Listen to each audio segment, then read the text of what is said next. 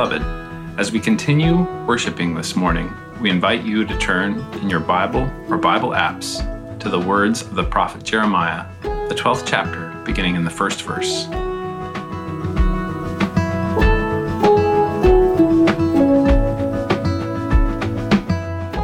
Let us receive the word of God.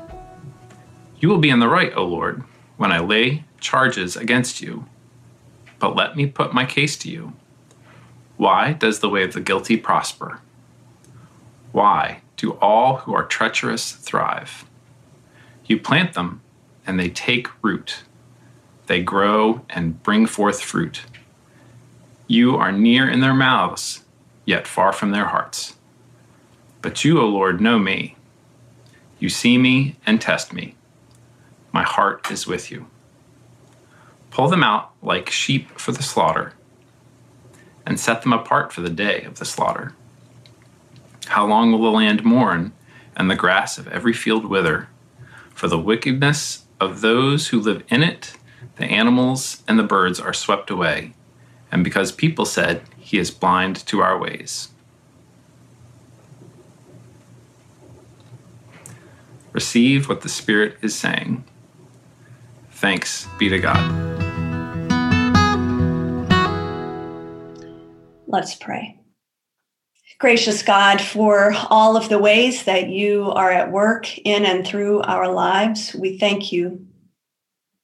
And now I pray that your Spirit would settle me into this place so that the word that you have given me for this day might go forth and land in ways that might speak of your love, of your justice, of your grace in our lives. Meet us where we are and help us turn to you in this time. In Jesus' name I pray. Amen. For some cultures, lament is simply a part of life. This shows up sometimes in the personal and communal rituals of people's faith traditions. Sometimes lament emerges as music rising from a people's soul, art formed from the lived reality of their lives. The Black spirituals that many of us know well in the church and their cousin, the blues, are examples of this. The late venerable Black liberation theologian, James Cone, says plainly, quote, "I am the blues, and my life is a spiritual. Without them, I cannot be." However, for many people, this sort of centrality or presence of lament in their lives isn't a thing. In fact, for many people, there's a natural aversion to the idea of lament. This arises from a variety of influences, both religious and cultural. In many churches, it is communicated mostly through unwritten rules that tension, anger, and really any emotion identified as negative are not appropriate or welcome. I've heard often over the years that someone had chosen to stay away from church when they were suffering because they might cry, or because they felt they couldn't be the way they thought they needed to be in church. And in an effort to balance what was and still is in some places an overwhelming focus in the church on sin and guilt, the tendency is to avoid the downer topics of failure and fear, or even the practice of confession. Stadiums and sanctuaries fill up where the power of positive thinking theology and happy clappy worship downplays denies or distracts from the deep pain and loss, struggle, injustice, and feelings of confusion and powerlessness that many experience every day. One author writes, quote, "It seems safe to say that within American culture, there are deeply conflicting attitudes towards expressions of grief, rage, and other negative emotions. On the one hand, there is the oft-noted tendency in our culture to cover up experiences of loss and failure in both personal and public life, and to uphold what has been called official American optimism. On the other hand, there is a strong counterpressure in therapeutic American society, often encouraged by the mass media, to let it all hang out, to demand that all emotions be immediately and publicly vented. The let it all hang out impulse, without any safe or guided channel, simply spews painful emotions in every direction in ways that don't lead to healing, but rather do more damage. Let me be clear. This is not what the spiritual practice of Judeo-Christian lament is. I was tempted today to preempt a variety of concerns by sharing a whole list of things that lament is not. However, I've chosen to simply say that over the course of this Lenten season, we will explore some of what the spiritual practice of Christian lament is. As I said this past week in our Ash Wednesday service, if ever a time called for lament, this is it. Over the years in pastoral conversations, I've discovered that often the key question, the question that loosens the knots of confusion and stuckness, is this: who is God to you? How do you think about God? What is God like in your experience? The answer affects how we feel and act in relationship with God. If we think of God as remote and hands-off, a benevolent but uninvolved creator, that will affect our engagement. If God is understood as controlling all things in a micromanaging kind of way, that will evoke a different kind of relationship.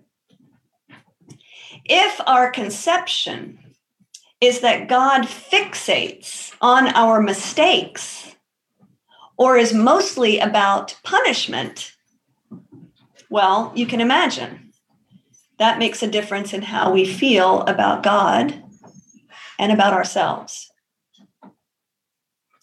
In these common ways of thinking about God, we're left in a pretty crummy place. In one sense, in one of those scenarios, we're left on our own, no help, left to our own devices. In another scenario, we are powerless and manipulated on the gameboard of God's plan. And still another, we're fearful, never feeling that we measure up, and weighed down with guilt. These feelings may hit closer to home than we might care to admit.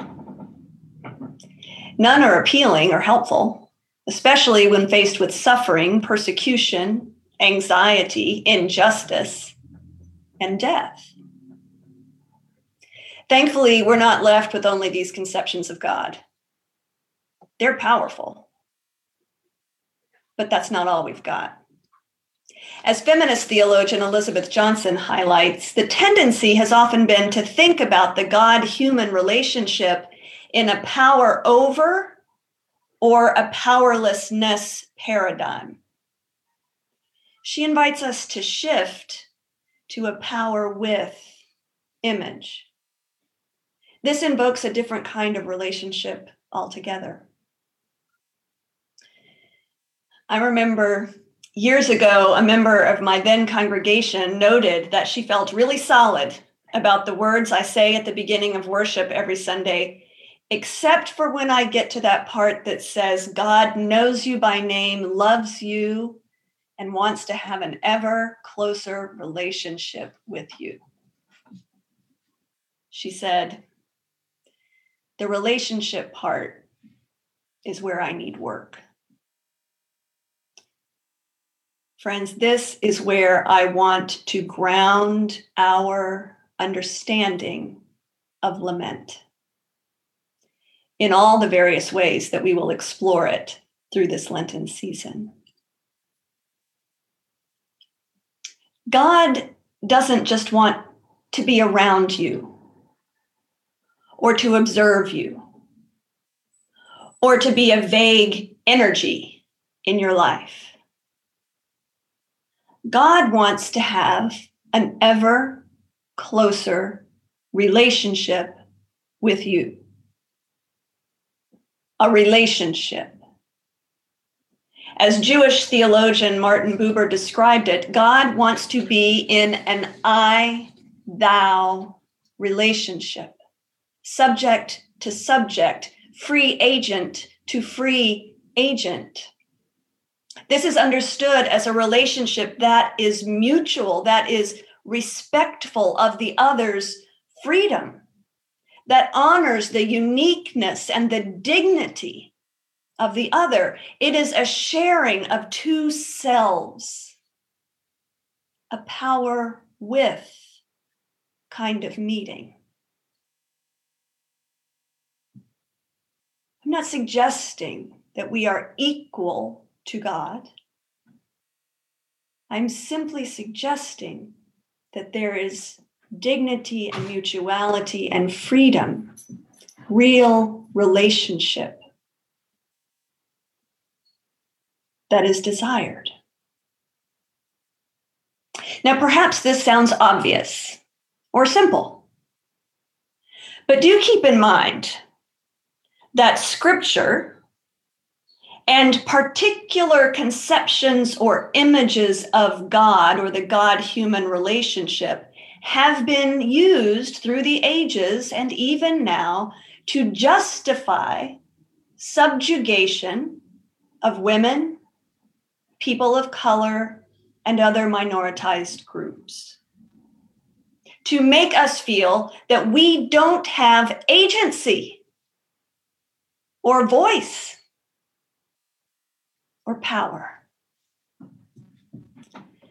Some of you will have watched the PBS series, The Black Church, this past week, and been reminded how slave masters feared enslaved persons learning to read, because once they could read the Bible for themselves, they would understand even more clearly both who God is, a God of justice and liberation, and who they are to God, namely, beloved children of dignity and worth. The spirituals were, according to Howard Thurman, an expression of the slave's determination to be in a society that seeks to destroy their personhood. It's an affirmation of the dignity of the Black slaves, the essential humanity of their spirits. Likewise, feminist and womanist theologians highlight the ways that biblical prayers of lament provide a model for women's resistance to domination and abuse. One author writes, women who have been taught, like children, to be seen and not heard in relation to faith and religion should notice that the very act of putting anger, impatience, and frustration into words often enables the speakers in the Psalms and other biblical laments to come to a renewed sense of assurance in God's continuing care. My friend and teacher, the Reverend Jesse Jackson, gave voice to all of this with his famous call and response, lament, and affirmation. I may be poor, but I am somebody. I may be on welfare. I may be uneducated, but I am somebody. I may have made mistakes, but I am somebody. I must be. I'm God's child.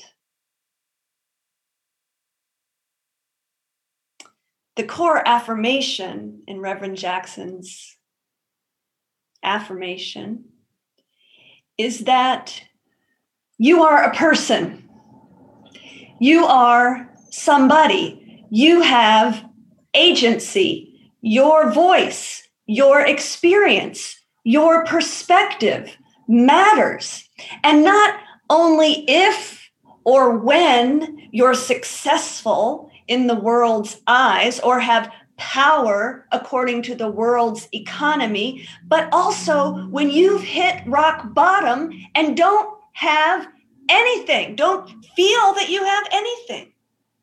You can cry out from that place and be met there by a God who knows you by name and who loves you and who wants to have an ever closer relationship with you.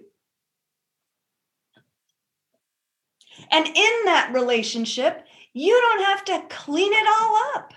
And you certainly don't have to have the right answer or any words. I've observed over the years, particularly when teaching about prayer, that there is a strong tendency to feel that being angry at God, talking back to God, or accusing God is off limits, that it's wrong, or that it breaks the good, faithful Christian rules. Our scriptures contradict this over and again. As persons in the texts reveal faith in God's steadfast presence precisely through their anger at God, their arguing with God, their accusations against God. This, you see, is a sign that they know themselves to be in the kind of relationship with God that allows them to be somebody with God, to be free, to speak, to act, to feel right from where they are. Our text from Jeremiah is a good example. In this lament, the prophet brings formal charges against God, saying, "Let me put my case to you. Why does the way of the guilty prosper? Why do all who are treacherous thrive?" Jeremiah implies, as he goes on, that the wicked continue in their destructive ways because God is blind to their ways. Jeremiah speaks of how the treacherous have God in their mouths, but not their hearts. And then he cries out, "My heart is with you, And what I hear him saying is, and look at what I'm going through. This is unfair. Give the guilty their due, God.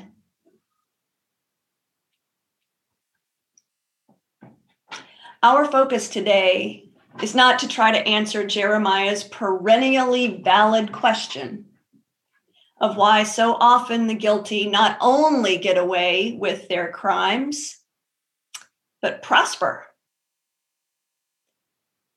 Our focus today is on the fact that Jeremiah lifts his voice with this complaint and request to God.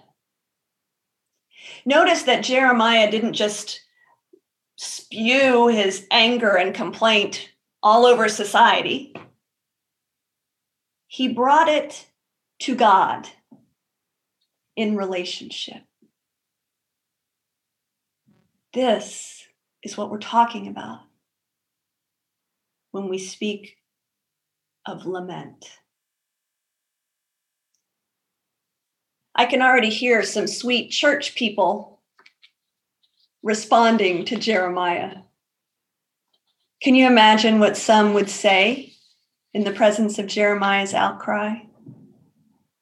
Well-meaning, sweet church people. Now, I know it's hard. It's not fair. But God has a plan. God is in control. And I then hear Jeremiah firing back.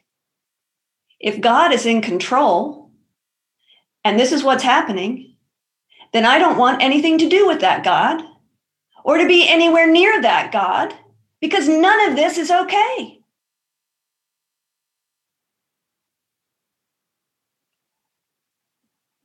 One teacher writes, and I quote, "A lament is a passionate expression of distress. To lament is to wail and to complain and to sing the blues of loneliness and hopelessness, helplessness, grief, exhaustion, and absence of meaning.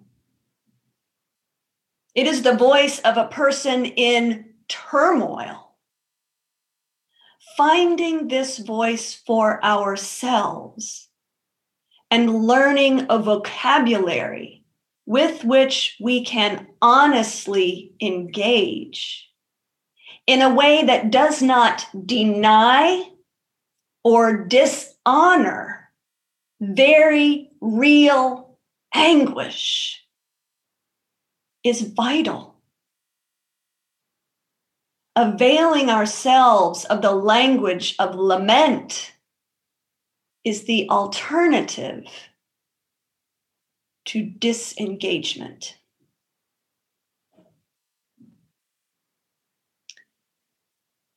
If we aren't given permission to lift our own voice, to name what is real for us in our lives, to lament, then we may very well disengage. I don't need this. We may disengage from other people, from the church, from life, from God. I distinctly remember a woman in one of my prayer courses explaining how she felt that God had abandoned her in her time of greatest need, the suffering and death of a loved one. As we engaged in some conversation, it became clear that she had never felt she could name how angry she was at God for all that had happened. She realized that she didn't believe she had permission to bring that anger directly to God. She had lost her voice. She had denied her true feelings and experience. And as a result, had put distance between herself and God. She didn't think she could bring all of that into God's presence. So she wandered off. And she said to me, I wandered away. Maybe God has been waiting for me all along.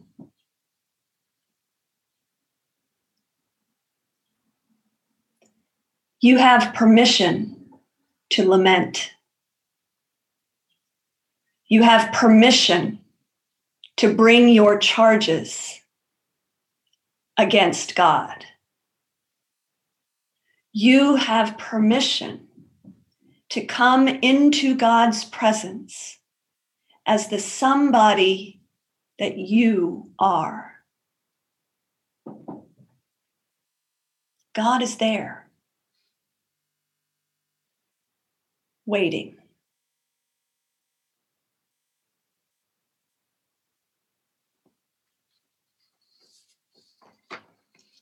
In these days of Lent, these Sundays, we'll spend just a moment each week in a prayer of confession. I invite us into that prayer now. Let us pray.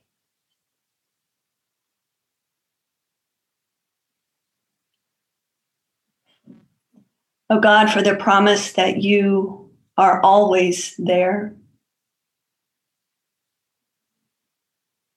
We thank you and we confess that we have not always remembered that you have created us, that you have loved us with an everlasting love, and that you will receive us just as we are. Forgive us for the times that we have wandered away. Forgive us for the times when we have not remained close. Forgive us for the times when we have not trusted you to be with us in our grief, our pain, our struggle, our rage, our sense of abandonment. In these days, O God, give us grace and strength and courage to name what it is that is keeping us distant and to draw near to you. Accompany us as we observe a holy Lent and guide us toward paths which lead to life. Let all the people together say, Amen.